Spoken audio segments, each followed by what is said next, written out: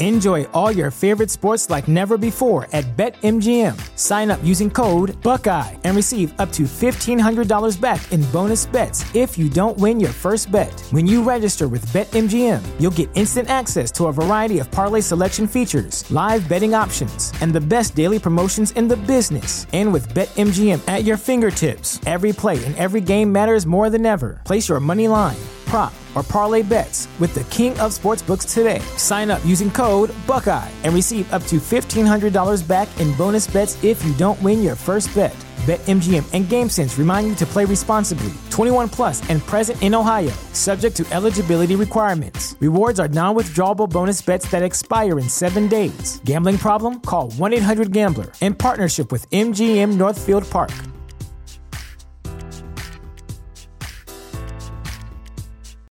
Without the ones like you, who work tirelessly to keep things running, everything would suddenly stop. Hospitals, factories, schools, and power plants, they all depend on you.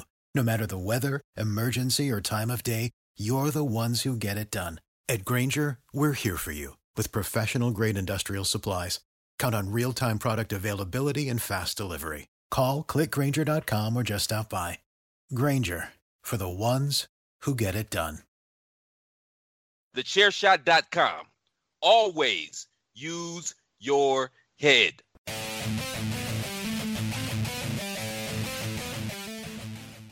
Hello, everybody. Welcome to 5 rounds. It's also WrestleMania night, so we're going to churn this stuff out as quick as we possibly can. Hit that intro.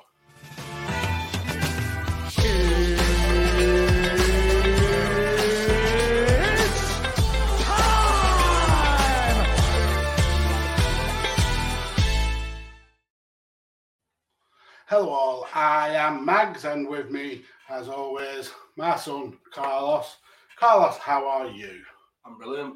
Thankfully, that the UFC is what? It's 11 o'clock in England, and yeah, I'm absolutely buzzing. It's not 6 o'clock in the morning. I'm ready.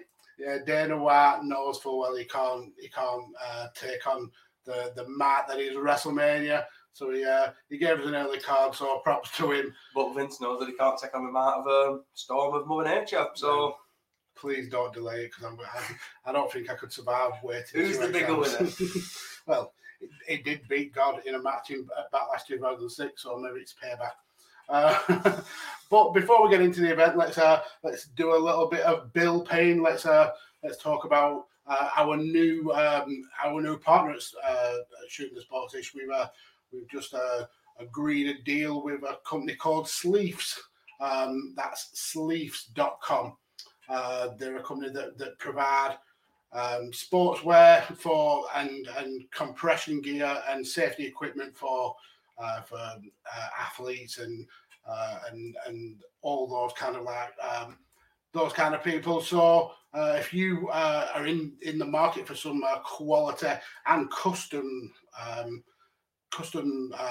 compression wear, then Sleeves are definitely the company for you. So you can go to www.sleeves.com and use our promo code STSR25, which will get you 25% off your first purchase. And you can also keep using that code over and over again. So that's sleeves.com, SLEEFS.com, and our promo code is STSR25. And don't forget, we also have a Patreon here at Shooting the Sports-ish, so we would be absolutely eternally grateful if you were willing to go and join that, and you would be rewarded with tons and tons of unique and very much amazing content over there. So that's patreon.com/shootsportsish.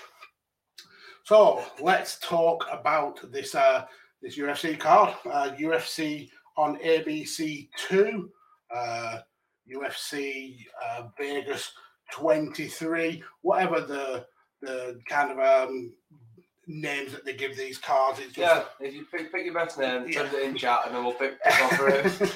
For me, I always go off the headline fight. So this for me is Fight Night, Vettori versus Holland. Some interesting fights on the card. So I'll just quickly run through these prelims as I tend to do. We started with Impa Kazanganani. I can never say his name right. Much apologies, but he got the second round submission against Sasha Palatnikov. Then going into the recorded prelims, we had Jung Dae-yoon getting the decision against William Nart. Another decision in the featherweights when Luis Saldana picked up the win over Jordan Griffin. Third decision in a row with Jack Shaw getting the bantamweight win over Hunter Azure. Jack Shaw, shout out there from Cage Warriors, one of his ex-fighters. Yeah, absolutely. On that unbeaten run, I think he's now, 14-0? 14-0 now. Kicking ass, he's an absolute animal. Going into the heavyweight division, and Yaris Danyo picked up the win and the first round knockout of Jorgen De Castro. John McDessie got a victory in the lightweight division over Ignacio Bahamondes by decision. Then we had Mateus Gamrot getting the second round KO in the lightweight division against Scott Holtzman. And then the featured prelim was Jim Miller taking on Joe Solecki, a big decision victory there for Solecki. So going on to the main card, it was originally 6 fights on this main card, but it's been cut down to 5. Oh, it was 6 fights. I can't remember what the actual lineup were, but UFC have been very recently been like kind of playing around with the fights in the first place. So come fight night, they usually kind of whittle it down. I think even next week's fight card, I've actually got 6 on. So, but I expect that'll get dropped down to 5. Yeah, well, fighters obviously pulling out of either injuries or like illnesses. It's like they'll either like try and get people into a place. If they can't do that, it's usually like, oh, well, we're moving your fight on this card instead. Yeah, exactly. So the first fight on this card was Matt Perry versus Daniel Rodriguez, and not a good day at the office for Matt Perry, to be fair. Absolutely outclassed all the way through the fight for me. Started off quite bright in the way that Matt Perry does. He's very much a one-directional fighter. He only goes. He doesn't take a back step. But he just couldn't handle the range of Rodriguez for me. Hit a lot of shots. He tried to get his range with kicks.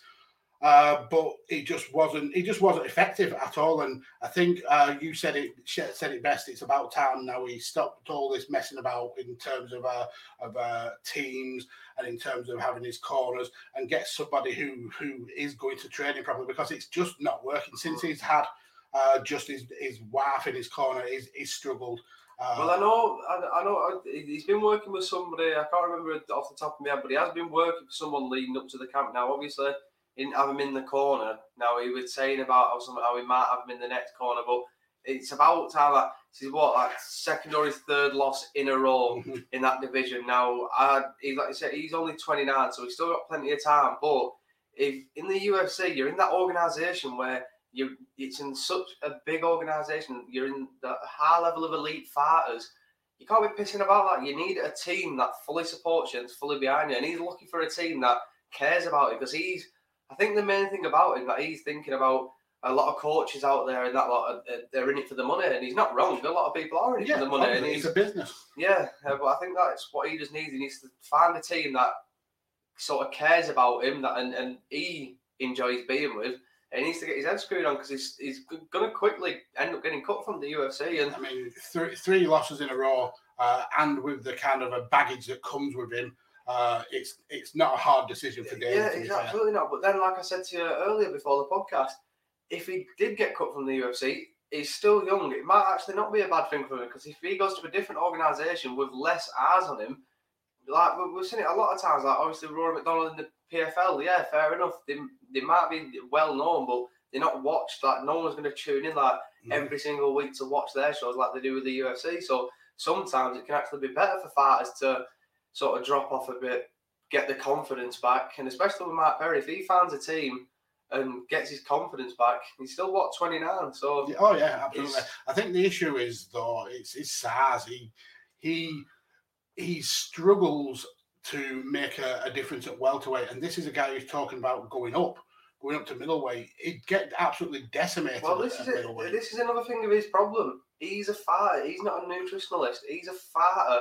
And he's always struggled with his weight, and he's always hated fighting at welterweight. Now, if he found a nutritionalist that could build him a diet that worked for him, that he enjoys, that's healthy, that can, and obviously not keep him at 170 flat or whatever, just around that manageable weight. Yeah, like 10 pounds of that 180, around that 180 mark. Keep him around there to where he's not having to cut a shit ton of weight and feel drained to try and make the 170 mark. But that's why obviously he went up to like he wanted him to go to like middleweight and all the other nonsense and stuff. But if he went up to Enjoy all your favorite sports like never before at BetMGM. Sign up using code Buckeye and receive up to $1,500 back in bonus bets if you don't win your first bet. When you register with BetMGM, you'll get instant access to a variety of parlay selection features, live betting options, and the best daily promotions in the business. And with BetMGM at your fingertips, every play and every game matters more than ever. Place your money line, prop, or parlay bets with the king of sportsbooks today. Sign up using code Buckeye and receive up to $1,500 back in bonus bets if you don't win your first bet. BetMGM and GameSense remind you to play responsibly. 21 plus and present in Ohio, subject to eligibility requirements. Rewards are non-withdrawable bonus bets that expire in 7 days. Gambling problem? Call 1-800-GAMBLER. In partnership with MGM Northfield Park.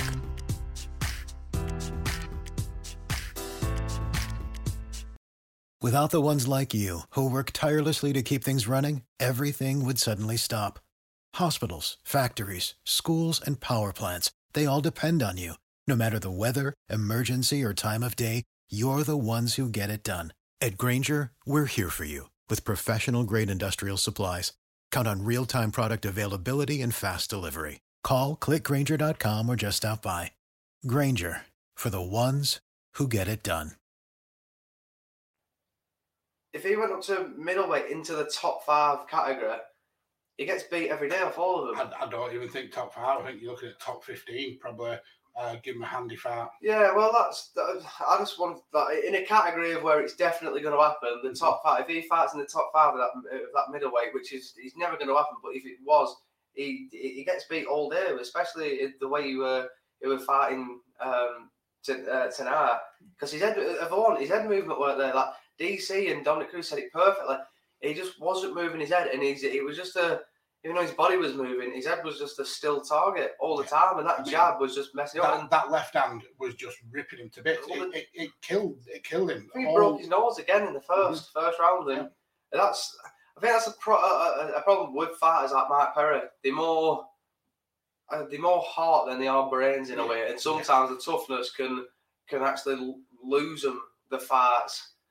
And with him, like I say, fair enough, he can take a punch, he can take a beating, but there's no good in being a human punching bag that don't win your fights. I mean, he lasted the fight, which you've got to give him props for that. Again, that's just like I said though, because he's a tough guy, he's a human puncher. You don't knock him out with one punch, but again, that don't win your fights. But the thing with lasting in this fight, where he took so many shots, is the last thing he needs is another issue with CTE, and being the kind of fighter that he is with not exactly the best defensive game, is going to get hurt. And if he went up to 185 for a prolonged period of time, those guys hit way harder than they do in the welterweight division, and he would be very, very much injured. Yeah, definitely. Like it's scary with fighters like Mike Perry. Obviously, coming from a fighter's background, it's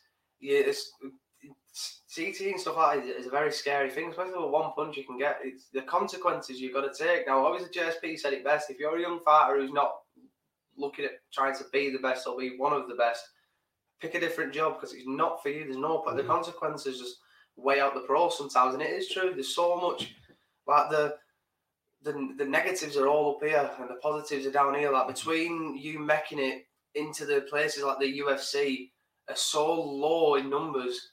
Look at it for Paddy the Pimble. He's been around for time in Cage Warriors, and fair enough, he should have been in the UFC, but he's not.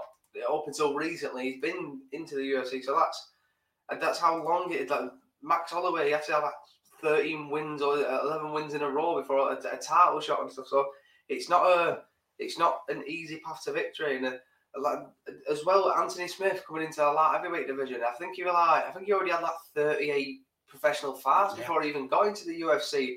And I guarantee the most he made off one of them were probably $5,000, if that, just off one of these small shitty town shows that he were doing rather than the UFC. So yeah, it's for Mark. He's got a young child. He hasn't got the best track record out of the octagon or in the octagon now, and he's not one of them fighters where you think, oh yeah, he'll do well with brain damage, because he wouldn't. He's one of them people who make, in a way, who possibly could make mixed martial arts have that bad name of, everyone's just violent. Well, how long ago was it when he was kicking windows through and injured himself? Exactly. It's a scary thought to do, and that's why he needs to book his ideal. He's 29. He's only still young, and the way he acts, you look at him sometimes and you think, you've been in too many wars, you. Yeah. But yeah, he definitely needs a team behind him, and he just needs to sort out what he definitely needs to do. He's a fun fighter. He's a fan favourite. A lot of the fans like him, and he needs to start putting that behind him in a bit and just focusing on himself or his career. And if he's not going to do that, he needs to focus on his child. Mm-hmm. So then after that, we go into the women's strawweight division, and Mrs. Nina Nunes, taking on Mackenzie Dern. And yeah, this was a very good victory for Mackenzie Dern. Nunes obviously coming off not long having a baby and kind of having that building that family with Amanda. But she's said for a long time that she still is hungry for fighting and hungry for wins. Unfortunately, she met a very, very impressive Mackenzie Dern in this fight. And this is someone who is probably the future of UFC strawweight division. It was just a really classy performance by Mackenzie Dern. Nunes started obviously quite defensive with her hands really high up, but Dern was able to easily break through, land shots, and then once she got the fight to the ground, Nunes struggled. She was able to pull guard for a little while, but once Dern postured up, was able to break that hold and work Nunes into position. It was all over, but the shouting, and props to Nunes for not fully giving up. But once Dern locked in the sub, the grip on the left, and it was all over, and she had no issue and no other way out but to tap. A massive win for Mackenzie Dern, because I think Nunes was still that 5th ranked, even though she hadn't fought for a while, and Dern was looking to break into that top 10. I think she breaks into that top 5. Especially after that win. Now, obviously, I was looking at Nunes, and I was looking at her thinking 2-year layoff, coming back in, Mackenzie Dern. Now, Mackenzie Dern is not an easy fight. She's quickly getting brilliant on the feet. Her striking game is coming on. I mean, she's 6-1 now in UFC. Yeah, and her ground game was already phenomenal before she even got into the UFC, and that's only just getting better. So all round, she's just becoming an all-round better mixed martial artist. Now, obviously, Nunes, when coming out of that 2-year layoff, she didn't. That first round, it looked like, she's having a bit of jitters there, and it's like you can't just say, she's doing shit. It's a 2-year layoff, especially with the pressure of that. You've got to give her some credit. But yeah, for me, Mackenzie Dern just went into the fight and just did exactly what she needed to do, especially on the feet, pressuring her up against the fence and basically showing her that she's not scared to box of her. And that's one good thing about when you're brilliant on the ground. You're not scared to throw your hands, especially when you learn to actually throw your hands and get combos off and pick your shots, and you actually start building confidence over fights. You're not worried about firing the shots, because if you was to get taken down, you're not worried because you're comfortable there. You can get back to your feet, or you can fight off your back comfortably, but that's only if you can. We've seen it with Khabib, when Khabib when Khabib was the first guy to knock Conor McGregor down in that I think like second or third round. That's because he got comfortable with throwing his hands, because he knew if anyone was to take him down, it would never going to happen. It was always that good, and that's the one thing about Mackenzie Dern. She's quickly coming along in the striking department to where she's now one of them fighters to where it's like, oh, you're going to be like, what do I do? Do I defend the takedown? Is she going to try and an army roll me? Is what she going to try and do? And then we've seen it on the ground when they took it to the ground and she was fighting for that arm. It's basically when you're rear naked choking your opponent, instead of basically being right up here, you're on the arm down here. And when you're grabbing their arm and you're grabbing your arm, in a way you're sort of twisting your wrist in a way and feeling that against your bone. It can be horrible sometimes. And Ronda Rousey does it best, and especially when she grounded it, and then she physically does do it fully, and then you're fully like extending your body to pull it down. And Mackenzie has executed it perfectly, and you got to give it to Nunes. She tapped straight away. She knew it were over. Yeah. There's no point in tearing any ligaments or doing any damage. She knows she's got to go home to look after her baby, and at the end of the day, she's got Mother Nunes to look after the double champ. And to be honest with you, after that fight, I saw Nunes and I'm like, shit, Nunes is gonna kick cock out at Mackenzie Dern. Like, you just saw Mackenzie Dern looking at Nunes going up to like, sorry.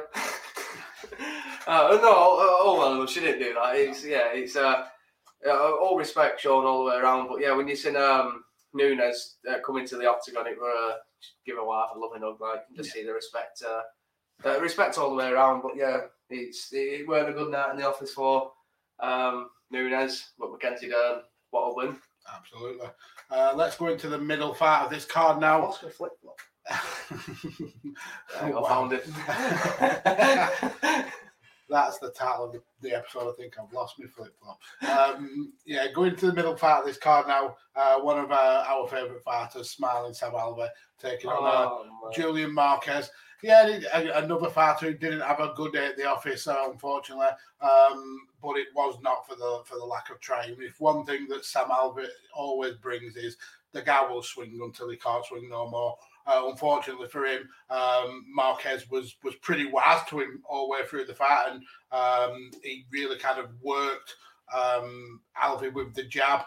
There are a couple of points where it looked like he'd finished Alvey quite early in the first round. There was one point where it looked like Alvey was knocked out, and the extra shots from Marquez walking back up, because he actually went down to his knee, was able to get back to his feet. And there were a few points in this fight where I thought, God, Sam, this is over. But he's just got the heart of a lion, that never say die attitude, which, I mean, we've just talked about it with the Mark Perry. It's not always the wiser decision, but you can tell a lot of fighters go just based off instinct. And Sam is very much an instinctual fighter, but Marquez, he was just laser accurate and was able to just destroy Alvey on the feet. And then again in the second round, another point where both guys were swinging, landing, and Alves was absolutely wobbly. Got sent down to a knee again. That's when Marquez followed up with hammer fists and was able to grab the neck, put in the squeeze. And Alves, wow, I mean, you are a brave son of a bitch, but I would rather you have tapped than be put out cold, because when the ref jumped in to stop the fight because Alves was asleep, when Marquez let him go, his head just smashed against the floor. I hate to see that in fighters. Essentially know that you've been beaten. It's. I would rather you tap and survive to fight another day than be choked clean out. But unfortunately for Alvey, he does get the loss, and it's a big victory for Julian Marquez. Well, I said Julian Marquez. Well, Sam Alvey, going to put it to him. I first remember him coming into the UFC with his head coach, Trevor Whitman, always smiling. He's been in the UFC for time now. I think it's like his 21st fight or something like that in the UFC. Yeah, absolutely mental. And he's always smiling from the start of the bell to the end of the bell, no matter what decision comes out. And I guarantee if he does a press conference, if he's allowed to do a press conference, I'm sure he will. If he got choked out, he'll really get knocked out. I am. I'm sure he'll do a press conference. Guarantee he'll be smiling in that. But yeah, Julian Moore, like you said, it's what a performance that he put on. The jab, he was just using that perfectly. It was just a piston constantly. If he weren't trying to throw it to hit, he was throwing it to feint to try and set up that right hand, and he was perfectly mixing everything up. And the one, like we say with Mackenzie Dern, like she did, that jab, and she was mixing it up on the feet because she knew she was going to either could take it to the ground, or if it did go to the ground, she was comfortable. In this case, Juliana were able to actually pick his shots off, and when he sort of just started letting them shots go, especially in the second round, and he hurt Sam and dropped him, he knew that it were over. And that's the one good thing about a fighter's instinct. He saw that rear naked choke was there, and instead of just going, oh, I've got him hurt here, I'm going to flurry my punches, get tired out, and possibly there's always a possibility, especially with someone like Sam Alver at Smiling Sam. He's a veteran in the game. He knows how to work different positions. He knows how to basically get himself safe. He knows how to keep his head covered, especially when you're laying shots and he's in the ground turtling up. Yeah, there's a possibility the ref might stop it with a TKO. Or there's a possibility that he covers up enough to where you gas out and he gets back to his feet, and he's the veteran he is. But where Julian, he were able to see that and fuck that, I'm not going to let this fight carry on. Yeah. Saw the rear naked choke, finished it there and then. Perfect opportunity for him, perfect win. Marley Cyrus owes him a friendly date after this. He called her out last one, so it's only fair. And she agreed as well. She agreed. So, and the thing with finishing the fight as quickly as you can in this kind of day and age is it's likely you can pick up another fight in the next month or so, so you can get double the paydays. I mean, that's essentially happened in the main event. But before we get to that, let's just go over this co-main event. Two hungry young fighters in the featherweight division, both unbeaten in the UFC going into this fight. Both, I think, have only lost once in their whole careers. Someone's all had to go, and unfortunately for Sadiq Yusuff, it was his. Arnold Allen now going to 8-0 in the UFC and really making waves in that featherweight division. This fight was an interesting one because of just how back and forth it was. Both guys were just looking to land, looking to finish the fight very early. A couple of them, actually in the first round, there was points where both fighters were making mistakes because they were overstretching and there were a couple of slips. There were a couple of times when they were overstretching and putting themselves in vulnerable positions. But I think after Yusuff had the better of the early exchange, landing the bigger shots, I think Allen kind of woke up and kind of turned the dial up. He was able to land more. He was able to control his pace. Was able to stop the shots from Yusuff all the way through the first round until we get to near the end. I think that Yusuff started throwing a lot more knees when he was able to secure the clinch. But going into the second, Alvarez just turned it up. He was landing a lot more shots.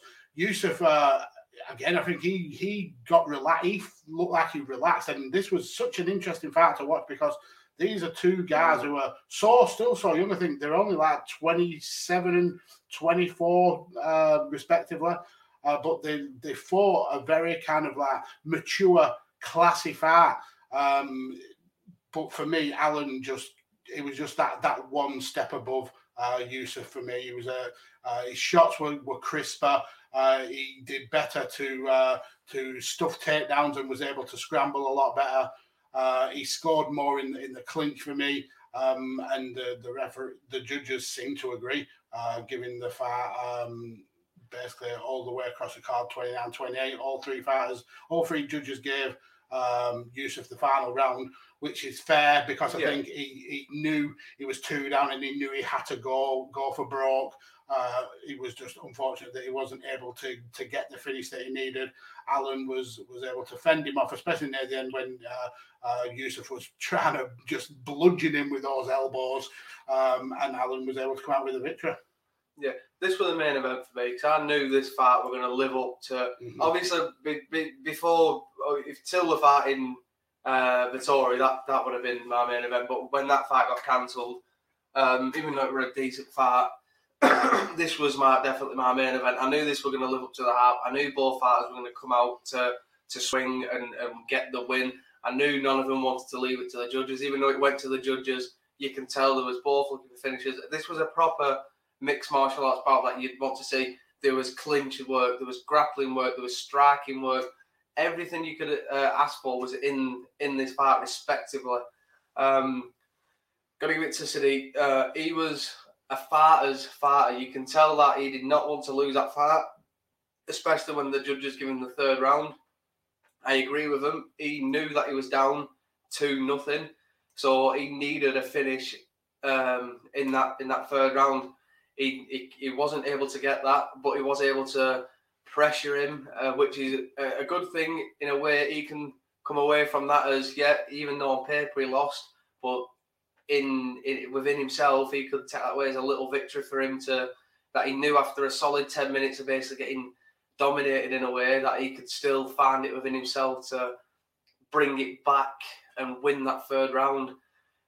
Now, when you're speaking like that, that's what basically makes you, in my opinion, that's what makes you a fighter. That's what makes you a champion, being able to look at yourself going, shit, I'm losing here, I need to do something, instead of going, nah, I'm all right, fuck it, I won that, blah, blah, blah, blowing smoke up your own arse. If you can look at yourself and go, I didn't like that, I can do that better, that's when you're going to make yourself a champion, because you're trying to adjust yourself rather than going, I'm all right here, I'm good here, I'm decent, I'm better than everybody else here.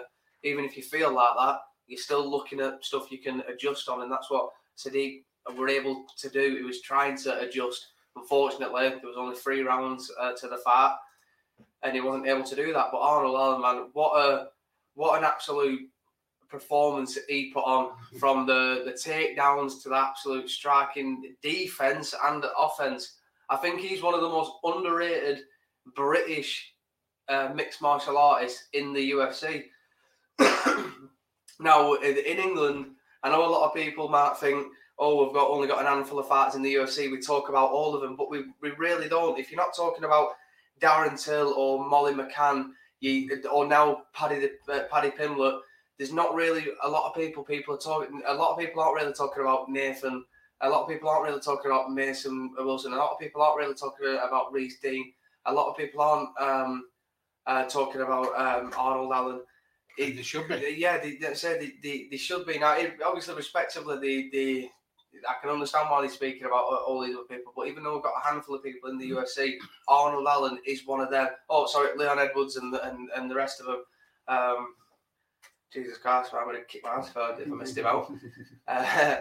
But yeah, so Arnold Allen, I think he's one of them. He's one of the most underrated, because he's not one of the most well known, and he comes from Cage Warriors, which a lot of people in England, especially with me, Cage Warriors is one of them filter organisations with the UFC. If you pick up one of their belts and you defend that a couple of times in spectacular fashion, you're generally on your way, or you're getting a phone call from Dana White or Hunter about getting a contract. Either way, it's happened too many times. Yeah. I think there's been, like, off the top of my head, I think there's been like 97 or 103, around that number of champions to come from Cage Warriors to go into the UFC, and that's with everywhere within Europe. So a lot of fighters you'll see, Michael Bisping, Conor McGregor, Dan Hardy, all these people have come from Cage Warriors. So it's always a good organisation to sort of look at. And Arnold Allen came from this organisation, and is just a fighter's fighter. And especially in England, I know hundreds of people who want to be fighters. I know 100 people who are up here who could probably hang with the best. But the only problem is the UFC only look for the elite. They don't look for the best.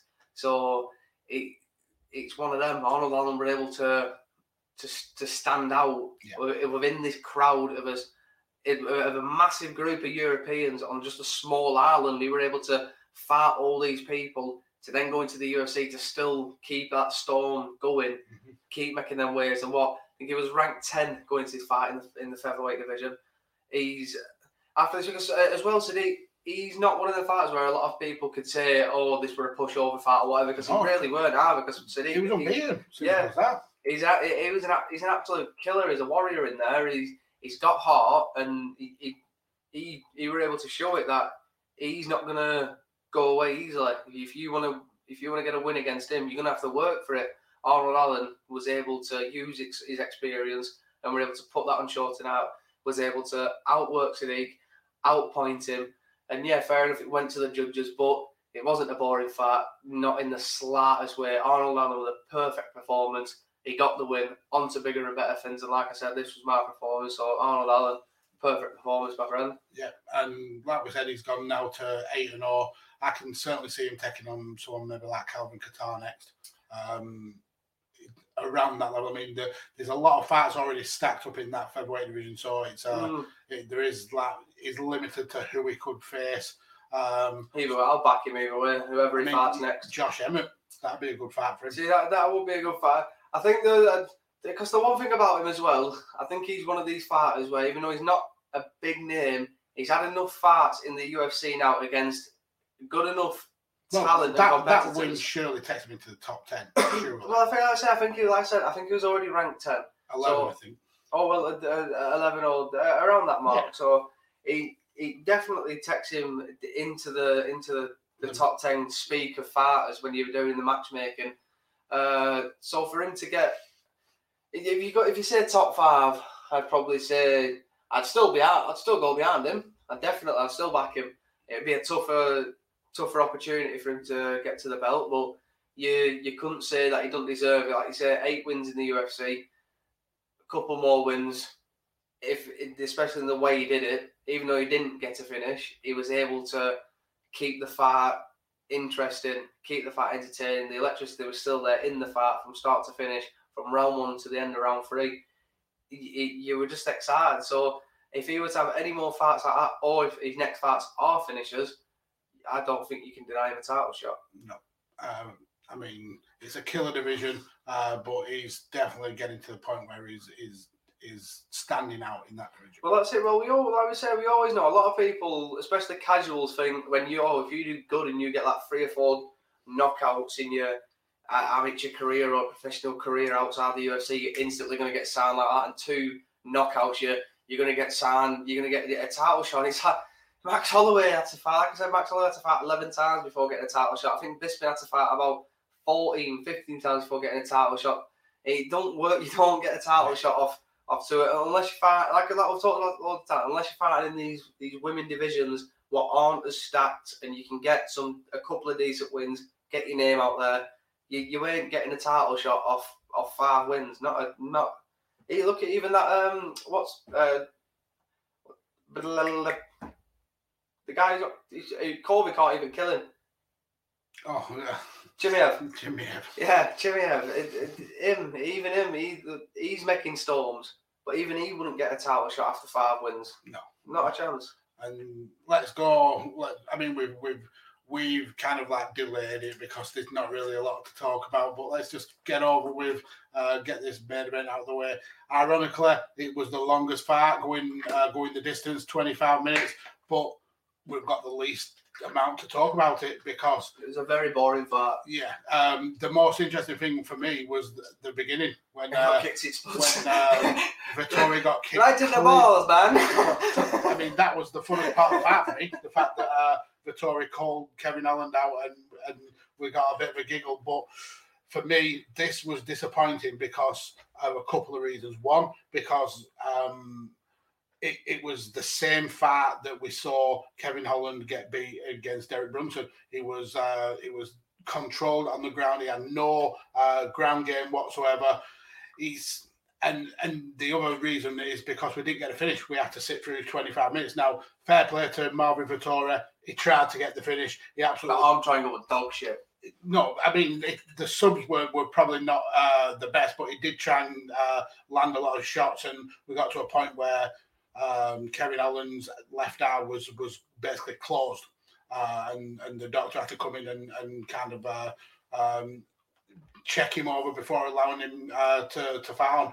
But you could literally take any one of these rounds and watch him in any order because it was just the same old.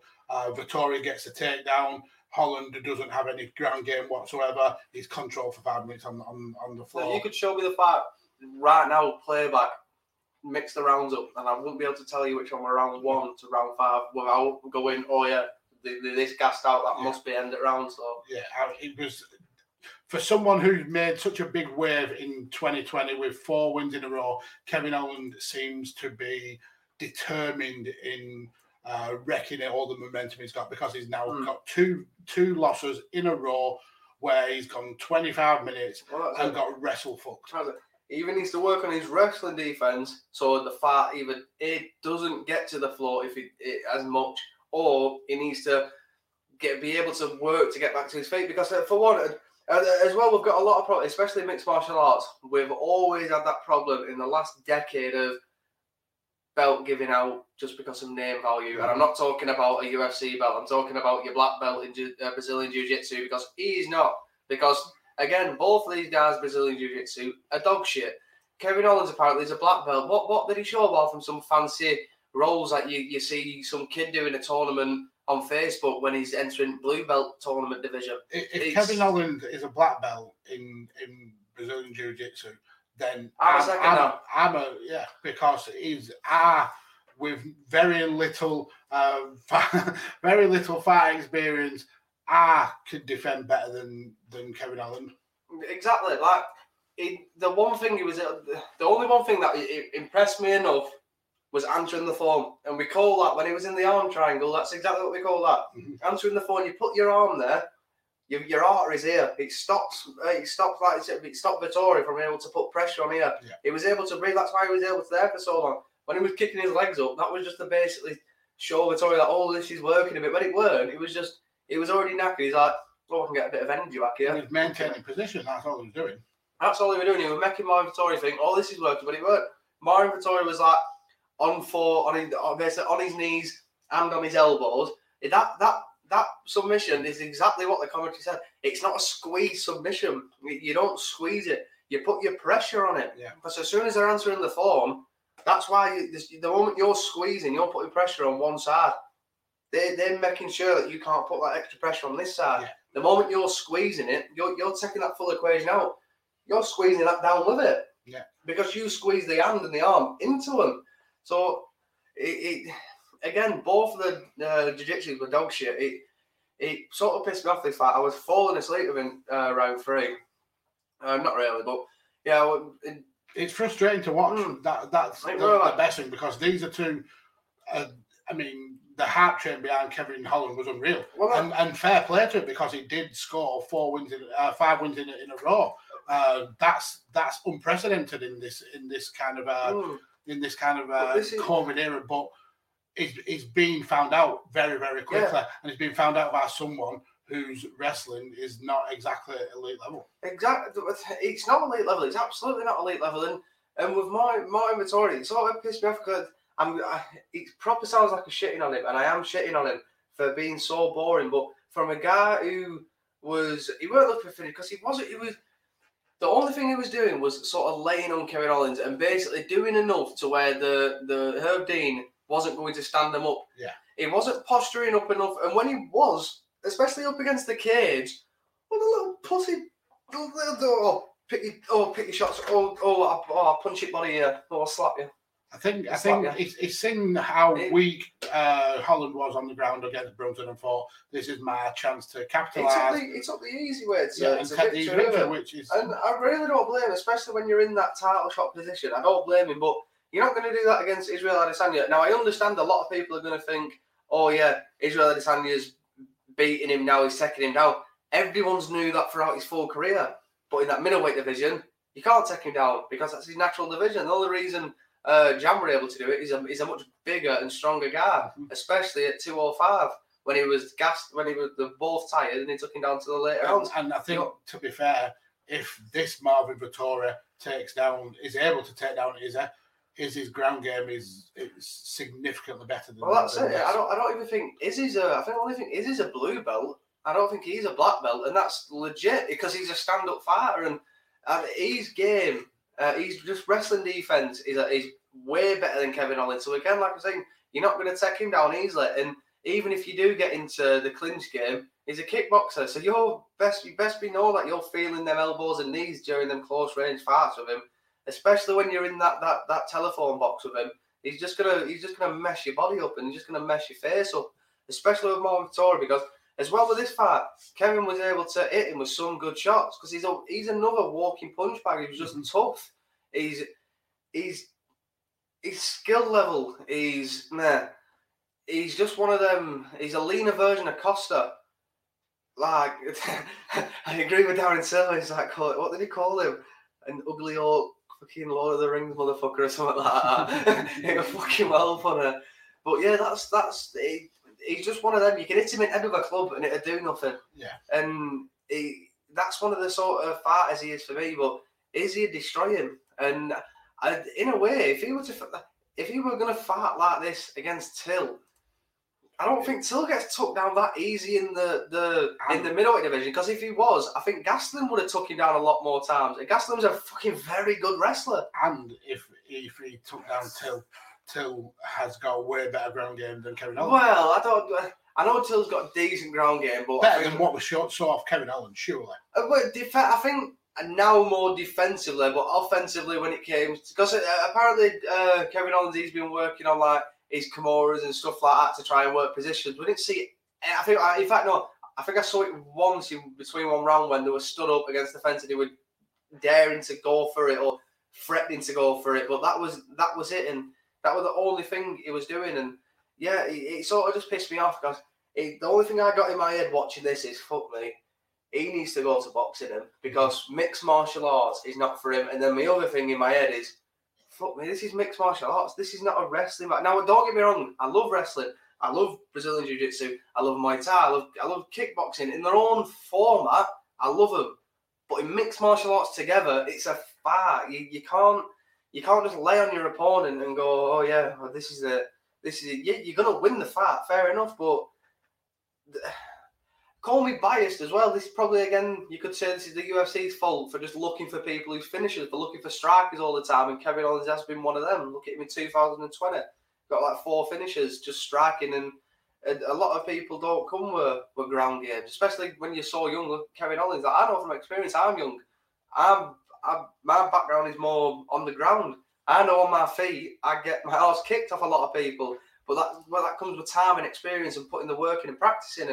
And especially when you're young and you get into the UFC for just showing, oh yeah, I'm a spectacular striker, doesn't mean when you break into that top 10, top 5 like Kevin Owens did, doesn't mean that that's going to work for you every time. Because again, it's been shown in his last 2 fights, his weakness. His takedown defense is just piss poor. Up against the cage, it looks like he's got spaghetti legs because he doesn't do anything. He don't try and bridge up against the cage. He don't try and do absolutely anything. Marvin Vettori wasn't doing anything. He was just doing old technique, pull him and turn in the corner, pull him and turn in the corner, pull him and turn in the corner, because he knew as soon as you were doing that spaghetti legs, we're going, oh shit, I can't do it.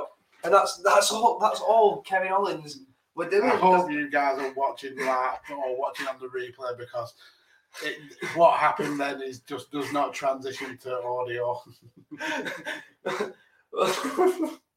Well, that's what I mean. You're right, though. It was not a good day at the office for either of them. The only problem is Marvin Vettori comes out with a victory and Kevin Owens gets his second loss. The only problem is Marvin Vettori's probably going to fight Izzy next, and he's going to realise, hang on a minute, shit, my ground game is not as good as I thought it was. Even though he fought a better game than Brunson, because Brunson was mainly lying on him, he wasn't doing as much. He was just doing enough to where the fight wasn't getting stood up. He wasn't confident on the feet with Kevin Owens. And if you're not confident on the feet with Kevin Owens, you're definitely not going to be confident on the feet against Izzy. Yeah, Izzy will be rubbing his hands together and thinking, this is a quick, easy gimme fight. Well, he'll be loving it, especially after coming off a loss against Jan. He'll be like, well, with the champion he is, probably not, but he could be thinking, shit, get a bit of confidence back beating this clown, and then probably onto Till when Till comes back after his collarbone injury. Yeah. So next week's event, there's no WrestleMania, so UFC have got the bollocks to put it on a normal time for Americans, so it's back to 3 o'clock in the morning for us Brits. I thought you were about WrestleMania tonight. But with the main event, we're almost guaranteed it's going to be an absolute banger of a fight. Robert Whittaker taking on Kelvin Gastelum, 2 of our favourite fighters here at 5 rounds.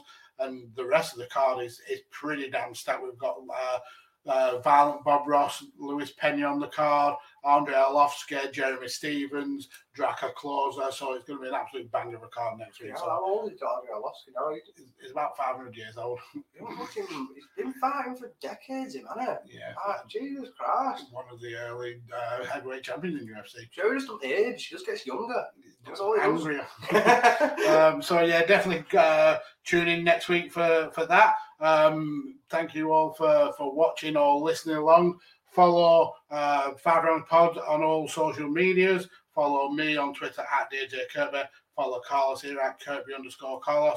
Definitely go and check out all the content on the networks that we're involved in. That's at Shooting the Sports-ish, at Chairshot Media, and at Visionaries Global Media. Again, if you are in the market for some quality compression gear or protection for elite level athletes, definitely use sleefs.com. That's SLEEFS, and use our code STSR25 for 25% off your orders. And also, like I said earlier, if you are enjoying the content that we provide here at Shooting Sports, please follow us and support us on Patreon, where you can get way more quality content.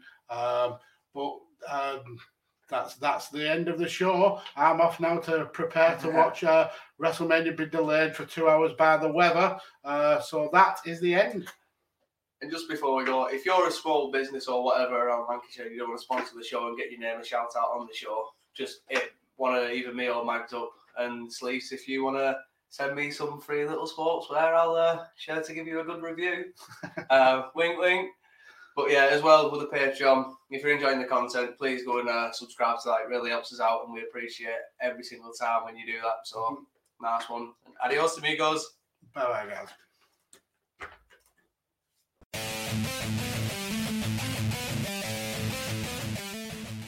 TheChairShot.com. Always use your head. Enjoy all your favorite sports like never before at BetMGM. Sign up using code Buckeye and receive up to $1,500 back in bonus bets if you don't win your first bet. When you register with BetMGM, you'll get instant access to a variety of parlay selection features, live betting options, and the best daily promotions in the business. And with BetMGM at your fingertips, every play and every game matters more than ever. Place your money line, prop, or parlay bets with the king of sportsbooks today. Sign up using code Buckeye and receive up to $1,500 back in bonus bets if you don't win your first bet. BetMGM and GameSense remind you to play responsibly. 21 plus and present in Ohio, subject to eligibility requirements. Rewards are non-withdrawable bonus bets that expire in 7 days. Gambling problem? Call 1-800-GAMBLER. In partnership with MGM Northfield Park.